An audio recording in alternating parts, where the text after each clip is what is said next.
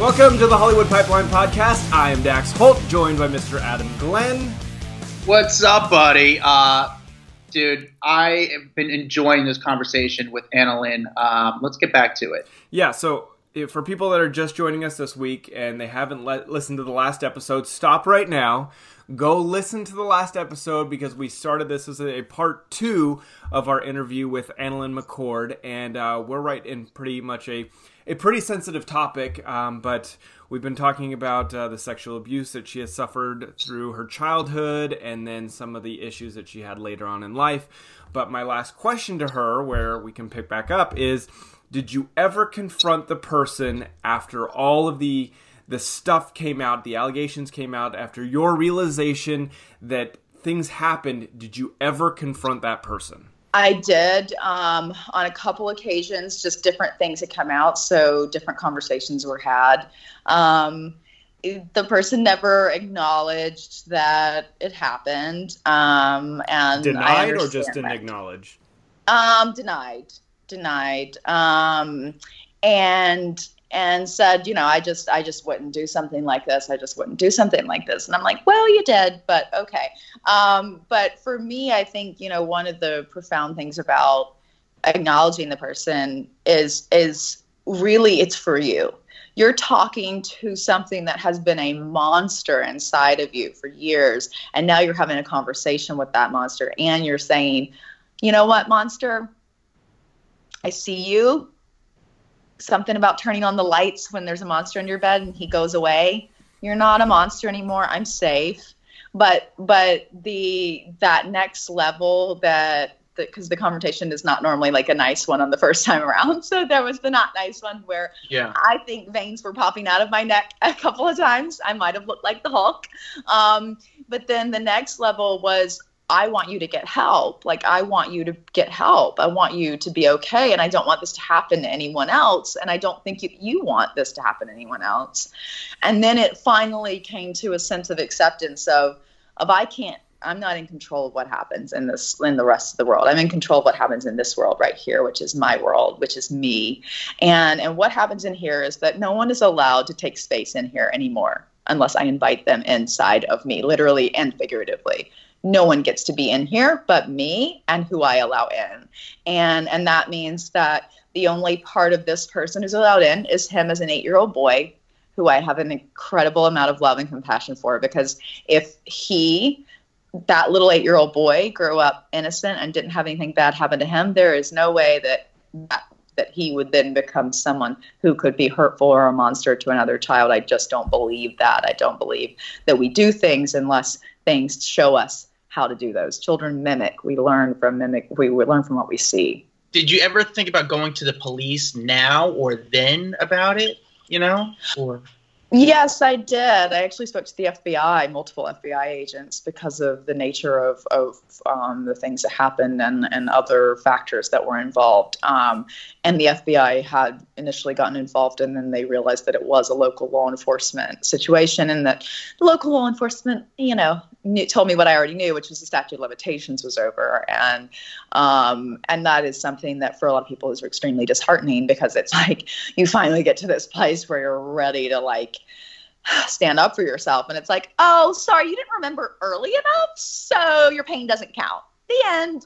It's kind of crazy. It's pretty hard on a lot of people, because it feels so invalidating.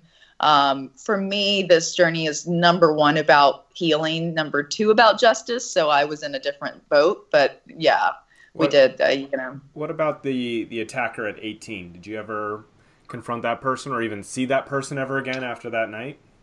Yeah. I was 19. I think I was 18, 19. Yeah, around there. So I had completely, as I said, disassociated from that. And about 10 months later, one of our mutual friends and I had fallen out of our friend group. So I had a group of people that I'd kind of started to be in with when I first moved to LA. And I didn't do anything with the group anymore. And a couple of times everyone was like, just come out. Like, why won't you come out? Like, whatever. And I came out one time.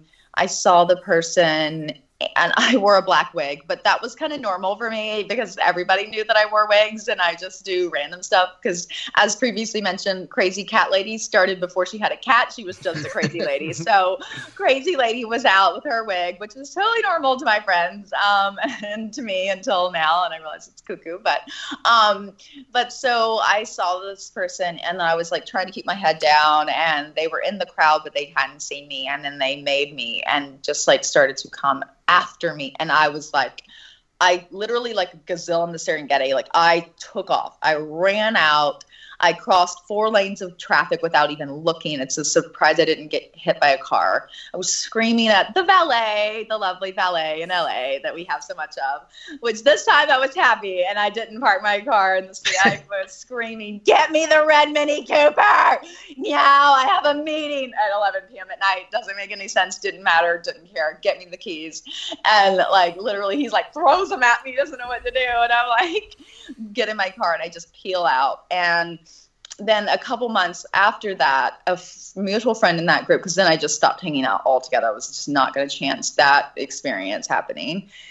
I was at my friend's house, Kirk, and he was like, I have like, he would basically be the equivalent of like a big brother. He's like, he would walk me to my car at night, but he also give me shit all the time. Just like this hoe over here, like, you know, like, and that's how our relationship was. We were just like, we're kind of bros, but he's like a big brother to me. He would do anything in the world for me.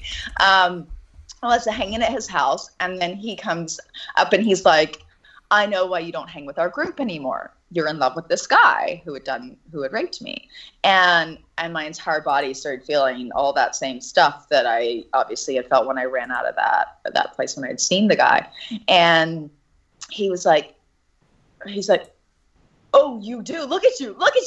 I'm like, no, I'm not. No, I'm not. And he's like, you're in love with him. Yes, you're in love with him. I knew you're in love with him. So I guess the guy had started telling people that I was in love with him. That's why I wasn't hanging out. And I was just, this was almost like being raped all over again, because I like, this is being told about me behind my back. And like, it just felt so disgusting. And like, I just felt, and it was the energy of my friend Kirk, who's like, I see it. Look at you. Listen, you can't even admit to it. You can't even admit to it. You're in love with him. You're in love with him. And the more his energy got, the more it like caused me anxiety. And I just finally blurted it out. It was the first time I'd ever said it. And I was like, I'm not in love with him. He raped me. And the second I said the word, my entire body just like locked down. It was just like panicked. And so this whole thing led to me having to my girlfriend was like, you never hang out with us anymore. It was my 25th birthday. Like, if you don't, show up, you're not a good friend. And I was like, I either have to not be a good friend and not show up at her party, which, by the way, if someone tells you you're not a good friend because you didn't come to their party, they might reconsider your friend group, but whatever. I was 19.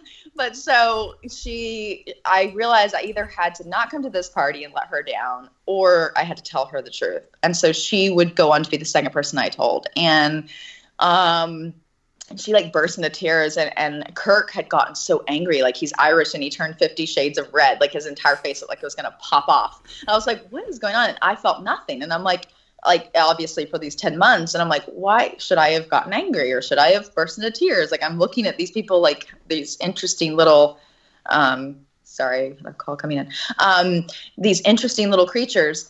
And I'm like, well, should I have reacted differently? And so I go to the birthday party, and she's explained to the bouncer, like, this is a person, they're not allowed in, la, la, la. The security guard literally takes a 5-minute break to go to the restroom. And this guy goes in with a group of people who are all on the list. And I come around the corner, and he like comes around the corner at the same time. And he's like, hey, and like, just like, literally, I just immediately like back into the corner, and he like puts his arms on either side of the corner, and I'm just like, I feel like a trapped animal, and I'm just like, and he's like, I'm like, he's like, what we had was beautiful, and I'm like, I couldn't say the word because it's really hard for a survivor to say the word. It was actually shocking that it shocked me that I said it to Kirk, but it was in that intense moment, and I hadn't said the word since. But I couldn't say that actual word, but I kept saying, what happened, like, and he was just like, you, I don't know why you're saying this. What we had was beautiful. And I was just like, my entire body was just in absolute panic. And my boyfriend at the time had walked around the corner, and he was like super like one of the not jealous types. And I recommend being a jealous type in a situation like this, like help. And he came back around. I think I kicked his shin so hard he probably like has a bruise to this day. I was like, help me. And he's like, I'm going to take my girlfriend away. And then I never saw him after that. But that was the only incident. And it was terrifying. It was like it was like being in the room with a lion. Wow. Have you, you were a young model, 15 years old when you started. Did you ever have any interactions as far as like people saying, hey, kind of being a little over sexual or being taken advantage of as being a model, or even with a casting director as an actress? Have you had any issues or I'll do it. Sharon Stone did.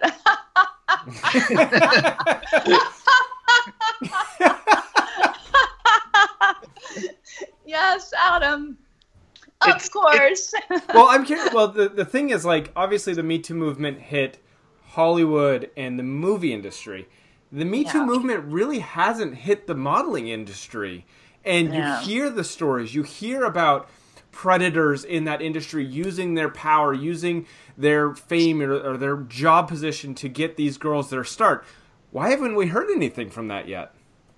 Absolutely. And I mean, if you look at it and you think about why, what's the risk now. So you have a world where it's no longer good enough to be, I was one of the few lucky little midget models. I'm 5'7", but it's no longer good enough to be, 5'10", 5'11", and beautiful or interesting. It's like you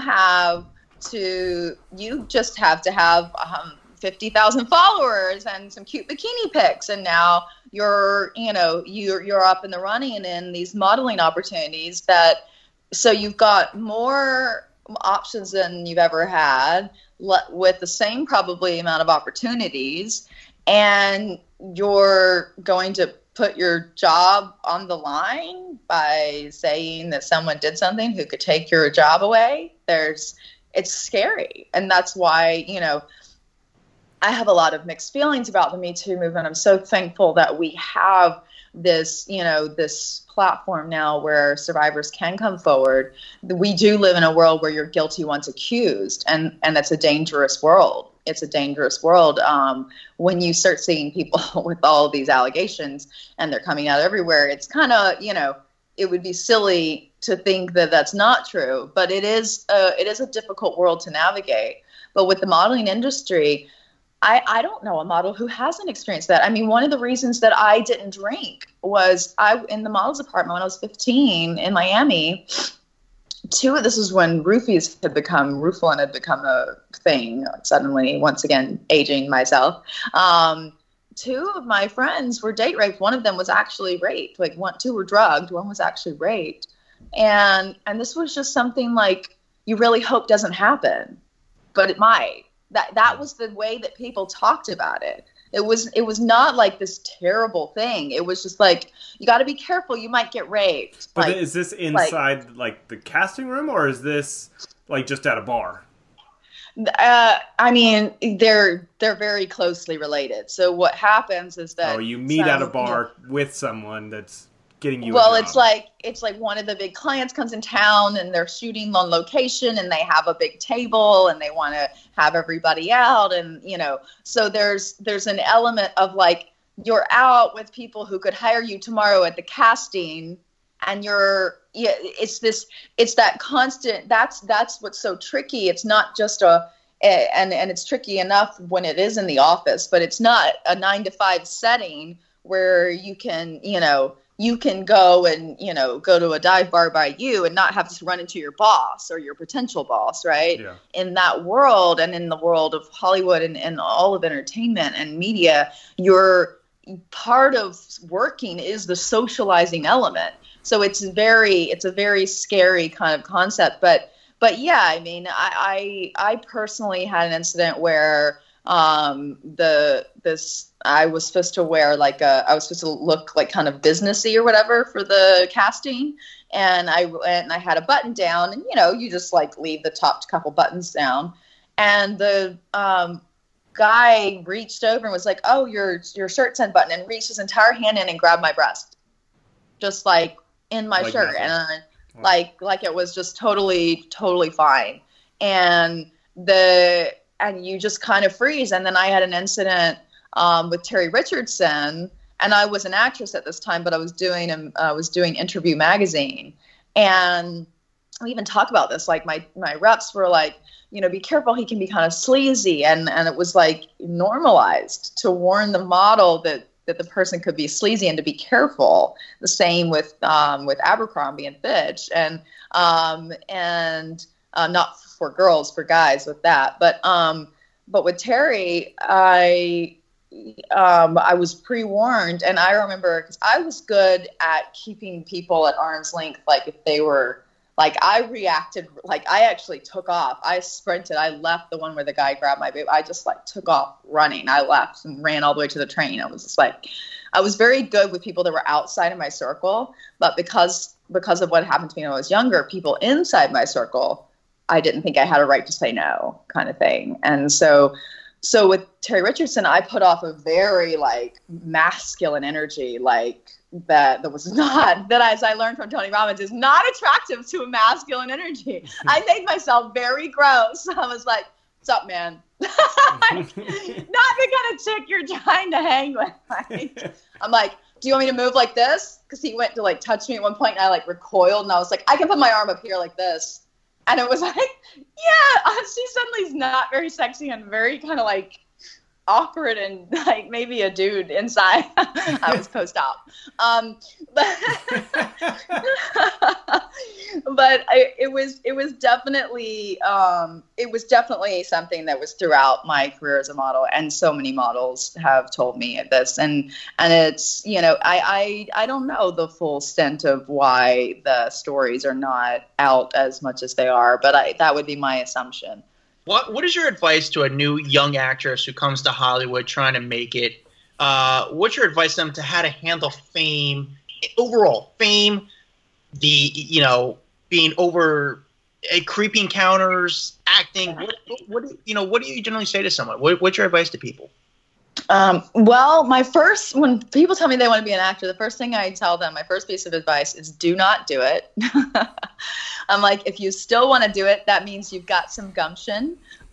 So you're thinking about, you're like, screw this chick, I'm going to do it anyway. That's good. That means you've got some gravitas.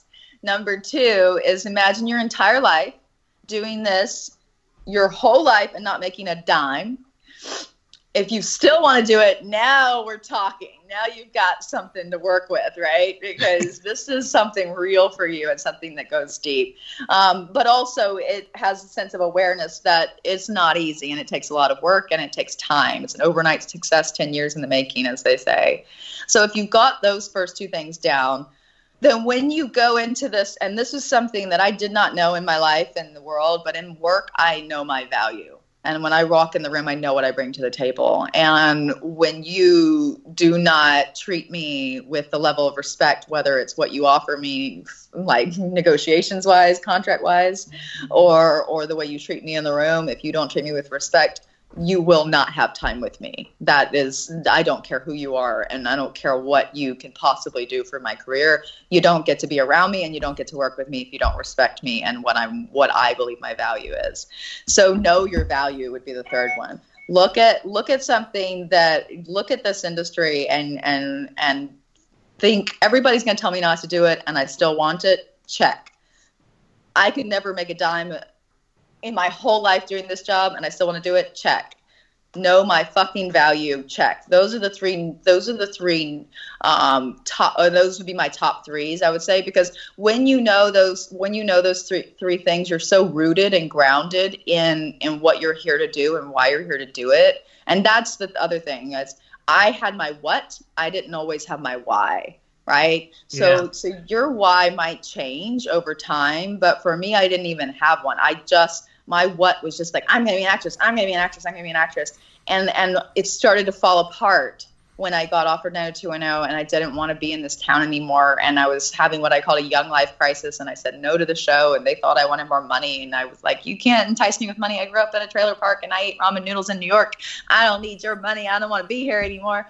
And it was finding my why, that was when I got involved. I got on a plane to Cambodia. I went and I met these girls who changed my life. And suddenly, if I elevated me, I would elevate them. And that was my why. So knowing your what and finding your why, and having those three values of what you're willing to put into this, what you're willing to do and not necessarily ever get, and what you're worth, and your what and your why. That would be my advice. Is that what happened when you did 90210? Is that when you originally got it, you wanted, they offered you more money, you kind of turned it down for it? You kind of, what happened when you I've never heard this story. I didn't know that you didn't accept the role right away. That's really interesting. Yeah, my agents wanted to murder me. They were like, this is your big break, you crazy person. And I was going through a moment where I'd come off of Nip Tuck, first of all. Like, as an artist, I come off of Nip Tuck working on an acclaimed show with an unbelievable writer-creator, unbelievable actors. Everybody does their job to the best of their ability, and they go home and they have their families and their life. And there wasn't drama. I didn't understand when I would then go on to do a film for Sony called Fired Up, which I did in the period of time when Nip Tuck was on a hiatus due to the writer's strike. And I just was kind of thrown into a world with 20-something-year-olds who had a very different outlook on what it meant to go to set every day. And I just didn't necessarily, not there was anything wrong with it, I wasn't accustomed to it, wasn't used to it, and it wasn't my way. I liked what I experienced on Nip Tuck, and in a way felt a little spoiled, and was like, I want to be an artist, or I don't want to do this kind of thing. And there was a film about human trafficking that got shelved at that same time that I was doing Fired Up.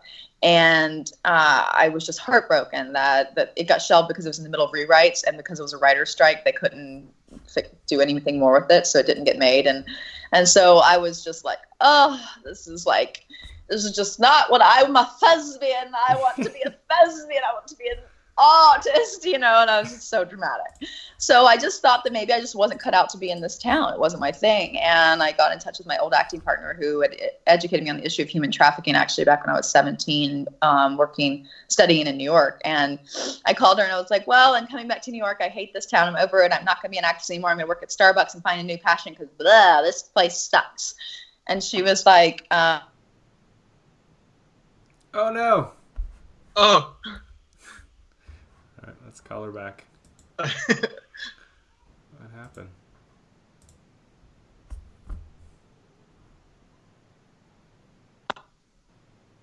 Sorry, guys. I tried to hang up on the person, and I ended up hanging up on you guys. No, so I got back in contact with... hold on. We can't see you.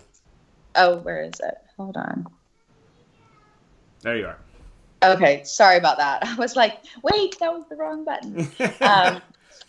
So I got in contact with my old acting partner from New York who had educated me on the issue of human trafficking. And I told her, I'm coming back to New York. I'll work at Starbucks. I'll find a new passion. This is not it. This is just not it. And she was like, you are insane. Like, you don't understand what kind of platform you have to be able to help people. And it never occurred to me. I didn't know. I was 20. I was like, I'd always been as Tony Robbins would say, I was a power god. I was in my red, it's all about me. I'm cutthroat. I'm ruthless. I'm here to make my dreams happen and my life happen. And oh, no shit, Sherlock, I wasn't happy. But so she helped me kind of elevate up the scales of consciousness to a higher level by getting on a plane with me to Cambodia. I met these girls who I thought I was going to go and help save them, and they saved my life and turned my world upside down. And then my work has really changed, and it's been about choosing work that will elevate me to elevate the work that I do with fighting human trafficking, and also things that I obviously want to do or find are interesting. But it's a lot more about something bigger than just this and just me. So then what changed? You came back from that trip and you're like, okay, now I'll do the show? Well, actually, it was in getting involved and getting educated that that I started to really see. I think, what I didn't realize at the time was this connection to these stories was so personal because of what happened to me, that I had this need to do it now. So I planned the trip. I didn't actually get to go until after filming, but as soon as I started learning more about the stories and learning more about it, I was just like, this is what I'm doing. And I talked to my publicist and I was like, okay, look, if I take this show, I want to be able to talk about this issue. I want to be able to educate on this. I want to be able to, and he was like, yeah, there'll be your interviews. You can talk about whatever you want to talk about. And I'm like, well, okay, but like, I'm not going to do it otherwise. And he's like, okay, that's fine. And so that was really, I was very naive to the process at the time. Gotcha. That's insane. So wait, your show, it was a success, 90210. It ran 5 seasons. I mean, it probably you made very good money for that and kind of set you up for a lot of good things.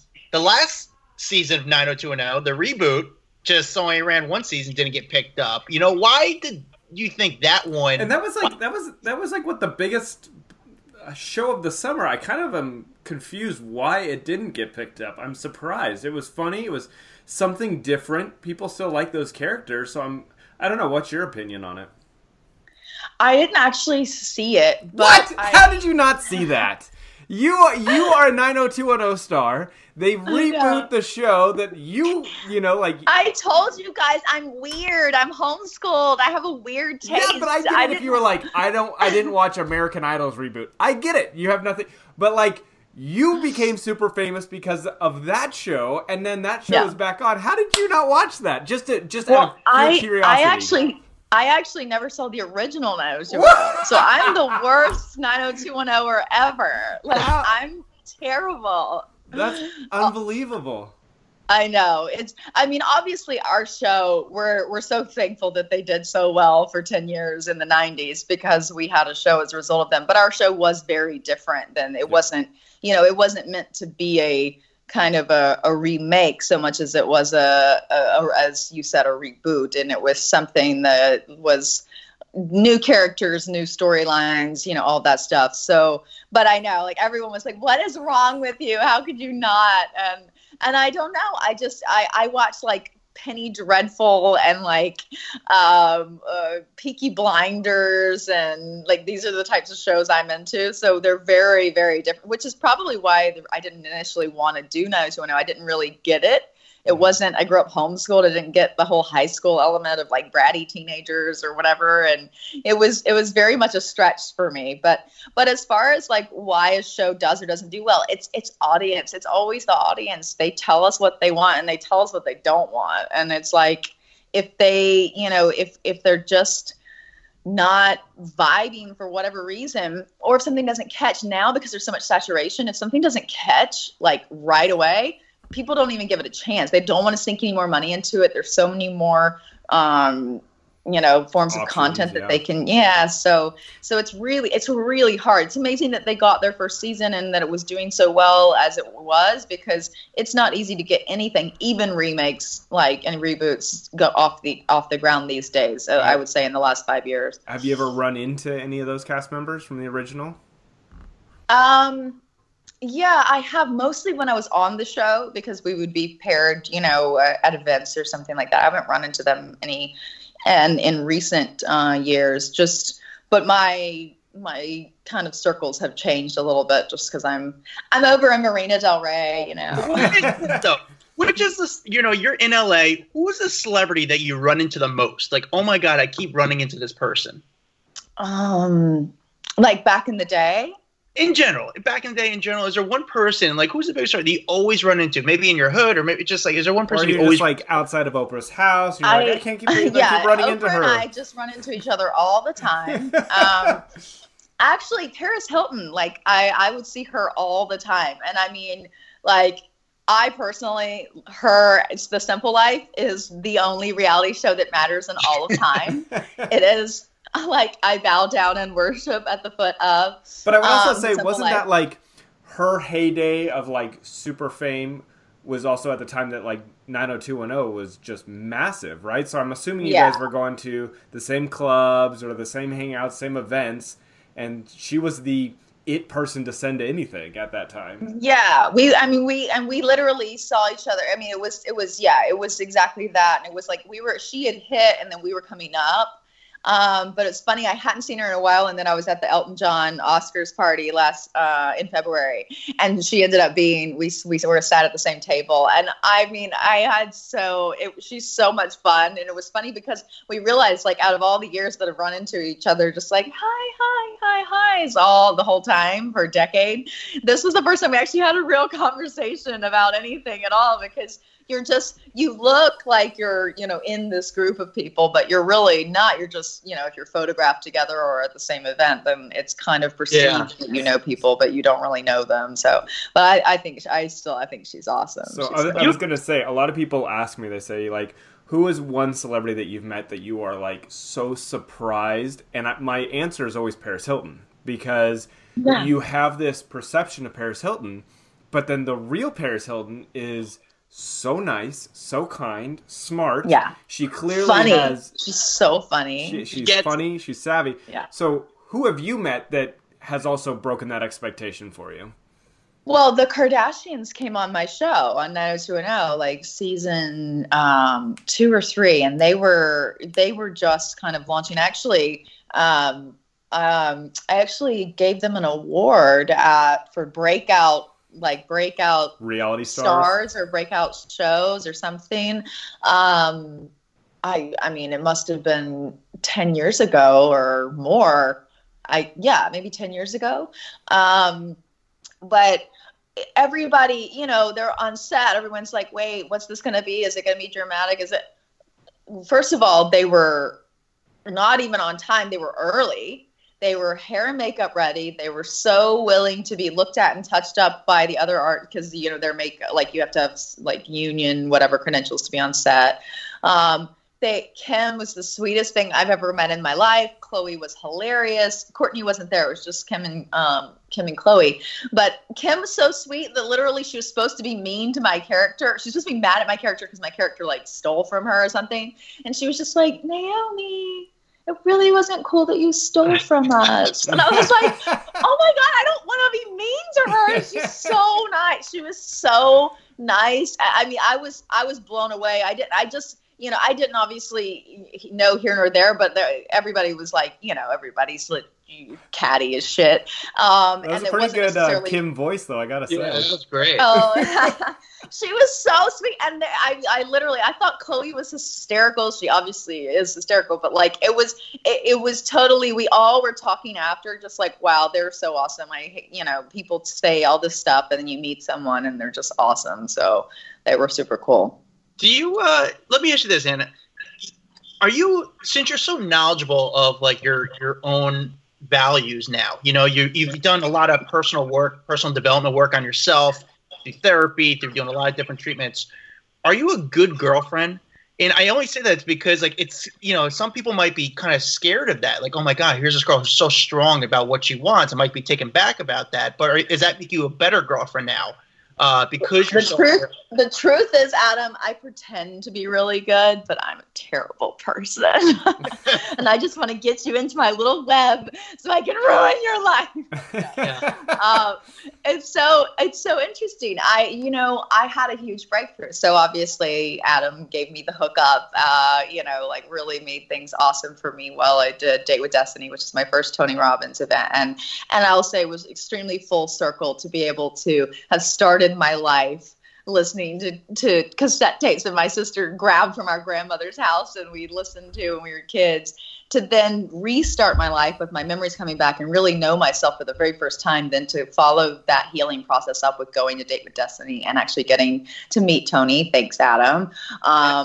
But at the event, one of the biggest breakthroughs I had was was to do with relationships. And I realized that because he has you make these little bubbles. So you're like, you're working on your self bubble, and you're working on work bubble, and then you're working on relationships, little tiny bubble that's so small.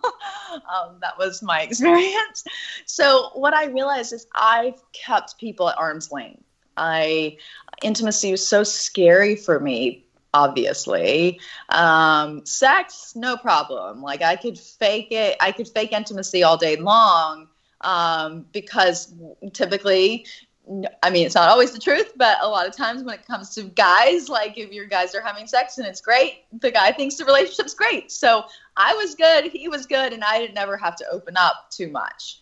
And then there would always be that rocky point when he would start to kind of figure out, well, there's something like a little off, like something's going on. And then I would withdraw, because that would be me sensing that someone was trying to get to know me on a place that wasn't safe. And I would err on the side of putting on my masculine energy, or I would there was always something that I could do that would push you away enough that you would stop asking and stop trying to dig into who I really am.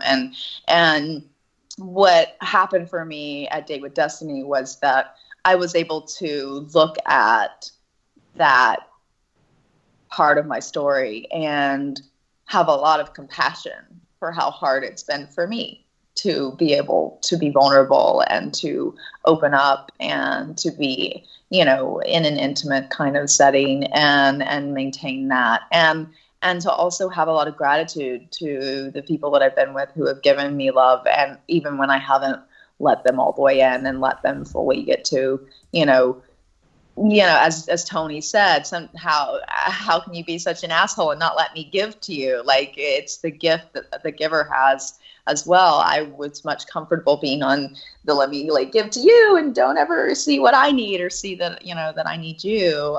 Showing a need was really unsafe, or showing a want. It all felt like, what if I don't get it? It'll be the worst thing in the whole world and I'll die immediately. And it's like, oh, okay, that's not going to happen. So I've always, I'll say that my partners have always, we're all friends, and there's always an element of maybe, there was nothing ever super horrible that I did to anybody. But in the early days, when there were a lot of kind of reactive things in my 20s and stuff, and I was a total raging bitch, I've called those former partners and apologized and kind of made up for that. But I would say that I'm someone who, I'm not afraid of being vulnerable and being open and being in a connected dynamic. I'm definitely not someone who is like a all day, every day kind of chick. Sure. Like, I definitely need my autonomy. So that can be perceived in different ways, but I think that I'd be a fucking awesome girlfriend. That's the answer to that. That's good. What would you be doing if you weren't an actress today? Yeah. Oh, I mean, I would just move to Cambodia and I'd have 1 million children. But let's take out money and success. What if you didn't go down the path of acting or modeling? Where do you think you'd be? I would definitely I would own a university. I would be educating educators, because I think that they're all terrible. No, I think that the system is majorly flawed. And I would be someone who would create a space where I teach the people who are going to teach our future how to be and who to be, in such a capacity that my students, the educators, would be so well-rounded as human beings that when they walk into that space with those kids, there's no power plays. There's no, it's all coming from a place of wholeness. And I think that sometimes a big issue with when we're going from a sense of a helper, a giver, or whatever, which is oftentimes people who end up being teachers, that you come from a sense of like wanting appreciation. You can't want appreciation with children. You have to be unconditional. You have to be there because it makes you feel better that you're investing in the future of this planet. And that's how I feel about kids. And I would create a university and a well-rounded educational platform so that educators and anyone who went there to train would leave knowing that they have the tools to make sure that they are fully gratified just by the work itself without having to be validated by the kids, and therefore not feeling hurt at the end of the day if some kid didn't like them or something. Okay. That's amazing. Well, listen, you've been so good. Tell me, lastly, I want to hear about the Love Storm. Tell me about Love Storm, why it's important to you, and where people can find more information about it. Okay, absolutely. So the Love Storm is the reason that I'm on this planet. This is why I came here, and it's why I had to have the crazy life that I have, because I had to build up these two parts of me, which are both made of love and full of storm. I'm an intense person. But so the Love Storm is a global awareness campaign educating on the issue of human trafficking. And I'll send you guys over the excerpts of what we're doing and what it's about and everything.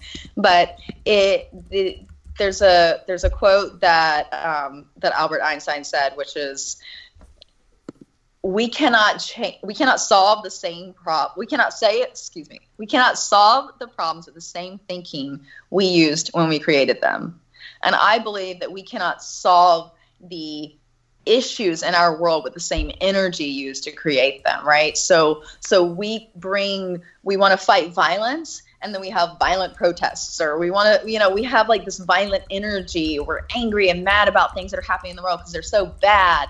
And it's like, that's still violence. So you're just fighting violence with violence. One's righteous indignation, violent energy, one's actual violence perpetrated onto our world. So for me, I believe that we have to take the kind of intensity that you want, that angry, mad feeling. You can have that level of intensity, but you can do it with love. And that love is, in my opinion, mama bear energy. So mama bear energy is, guys have it too. If you see a kid about to run out in front of a car and you're close enough to grab it, what are we all going to reactively do without even thinking about it? Our entire body is going to go flush with adrenaline and cortisol. We're going to go into survival instinct mode, and we're going to grab that kid and save its life with all the intensity inside of us, right? So that's a beautiful energy. It's from love, but it's also it's powerful, right? So the Love Storm, that's what the Love Storm is supposed to be about. It's an educational event about the issues of human trafficking that we're hoping will be empowering, because we believe you cannot clean up the outside until you've cleaned up the inside. We're fighting slavery from the inside out. So the actual event is a mass meditation prayer. We're inviting, if you're Christian, if you're a Muslim, if you're weird, this is a joint thing. If you believe in loving kindness and compassion for this world, and that fits into your religion or your belief system, we ask you to come out and express that with us in the form of whatever we're calling it meditation. You can call it prayer. You can call it whatever makes sense to you, but spend 90 minutes with us on one day in 20 plus cities around the world to clean up the inside with that stillness that we need to clear the mind of its thoughts. And that's the only time that we can, in the belief of what we're teaching, is that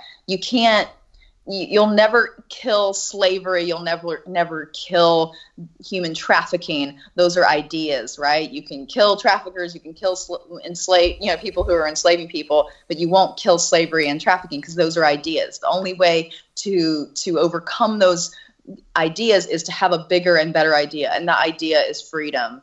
And that freedom has to come from within, without, right? So we set ourselves free. We start breaking the chains on the inside. We can break them on the outside. So the Love Storm is an educational and empowering event that hosts a mass meditation for all of us to come together, learn about the issues on a global level as well as a local level. So local organizations will be involved. Have some seconds to clear our minds. We're having kids, like a 12-year-old is leading the first meditation at the LA Storm, which is January 11th, 2020, National Human Trafficking Awareness Day. And when we were kids, it's like that visual experience. So like, if you're a child, when we look up there and see a little boy leading us in a meditation, we get to have a personal connection from our inner child to that little child. We instantly engage with the child inside of us, and we remember the moments when we were free, right? So this is a visual of what it used to feel like to be free. And so the idea is, if you walk away from our event and the only thing you ever do is set yourself free, you have already begun the process of clearing the collective consciousness from one more thought about slavery, and you've introduced one more idea of freedom. So you go to this event, you get educated, you get inspired, you get empowered, you start clearing the chains of yourself, you start clearing the chains in your household, and hopefully you'll come on board and fight human trafficking with me. But so the Love Storm will be in Los Angeles, in New York, in Toronto, Miami, Atlanta. We're going to London, Geneva, Sydney, South Africa, Cape Town. We end up on October 10th in Cambodia with my girls, which will be really amazing. So it's like a 10-month long campaign, and you might see us randomly in Love Stormtrooper outfits. So I've gotten all my friends to do Stormtrooper flash mobs with me, which are terrible because I've choreographed the song and dance, and you just know, if you know me, you know the song and dance are gonna be terrible because I did it. So if anyone wants to donate their time with dancing and singing, that would be better because I suck at that.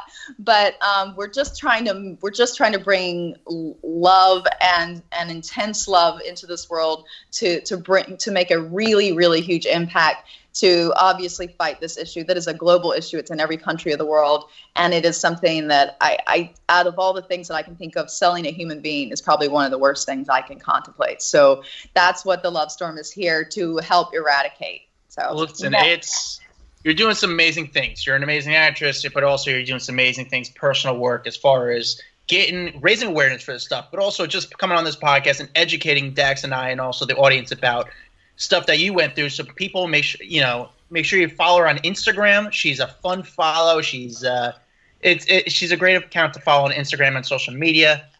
Check her out. Anna, thank you so much. Yeah, absolutely. You guys are awesome. Thank you. Appreciate your time. This is going to be our first 2-part podcast, by the way. I know I talked a long time, so I told you have to shut me up. It was so fascinating. Normally we would just be like, oh, we'll cut them down into our 40 minutes, but it's been so interesting, and you've had such good information that we're like sitting here going, no, this is going to be a 2-parter. It's that good. So you'll be our first 2-part episode, so thank you so much for joining us. It's been really fun talking to you, and I mean, very heavy at the same time, but with an issue I think that, you know, there's someone out there that's going to be listening that goes, yeah, I'm dealing with crap in my life that should be out, and maybe I'm holding it in, and maybe I need to let it out and tell people, and hopefully that you give them that courage to do so. Absolutely. And then they can always, I've had thousands of people reach out to me. I respond to everyone. It takes me a while, but I get back to everyone. You can actually go to thelovestorm.com.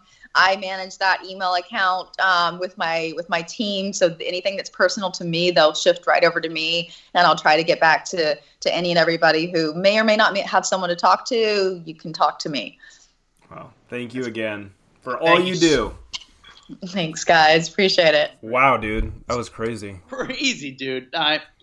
It's cool because, you know, like we said in the beginning, we've been following her for a long time, and then we get to talk to her in this long format and get to know about her and her struggles but she's also in a really good place, so that's a great thing.